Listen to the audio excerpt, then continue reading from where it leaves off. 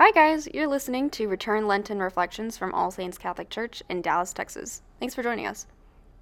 This is the return.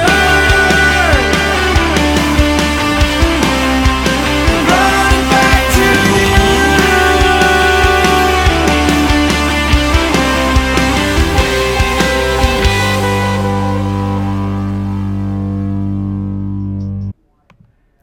Hey, guys. My name is Erica Winland, and welcome back, everybody, to Return Lenten Reflections, where we take a little bit of time every day to prepare our hearts for Easter and prepare our souls for heaven. Today is the 28th day of Lent and Tuesday of the 4th week of Lent. And I want to focus on, again, today's readings.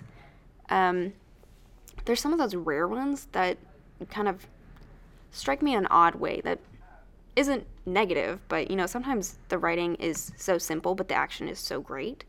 My mind freezes, and, I just can't comprehend what's truly happening.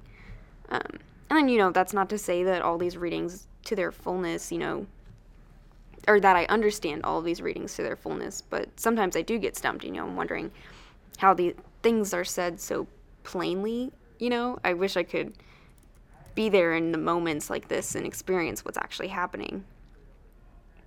But then with that, I'm also drawn to think about the gift we have in adoration and the Blessed Sacrament. And if you're a visual learner like I am, you often need that physical presence to kind of feel reconnected to your faith sometimes. Or if you have a hard time taking moments of silence, and that time in adoration or in prayer is very necessary for your spiritual life.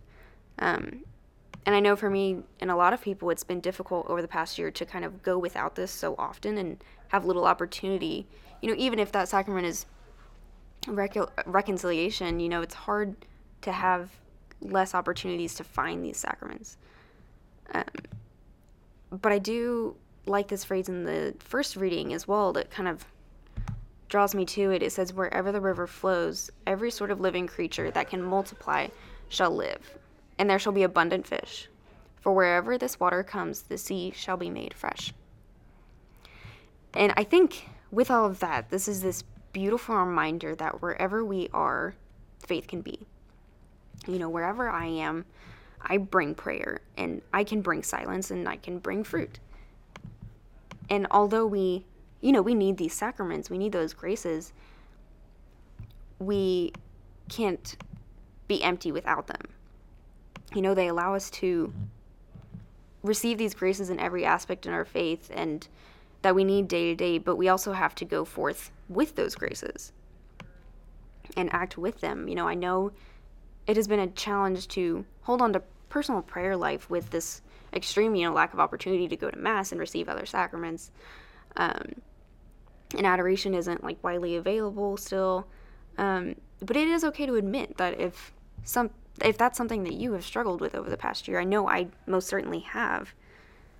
But these readings are also this great reminder that, like the Psalm says, God is our refuge and our strength. We have been challenged in this immense way over the past year. But like in the gospel, how can we take up our mat and walk, even in the most trying circumstances? How should we live, or should we live sacrament to sacrament, or should we integrate the graces we receive from those sacraments into every aspect of our lives so that, in living day to day, we are made aware of and dependent on the healing water of Christ that flows into us at every moment.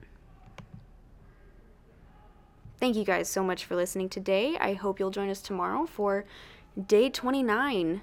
And I hope you have a great rest of your day and a blessed day. Bye, guys.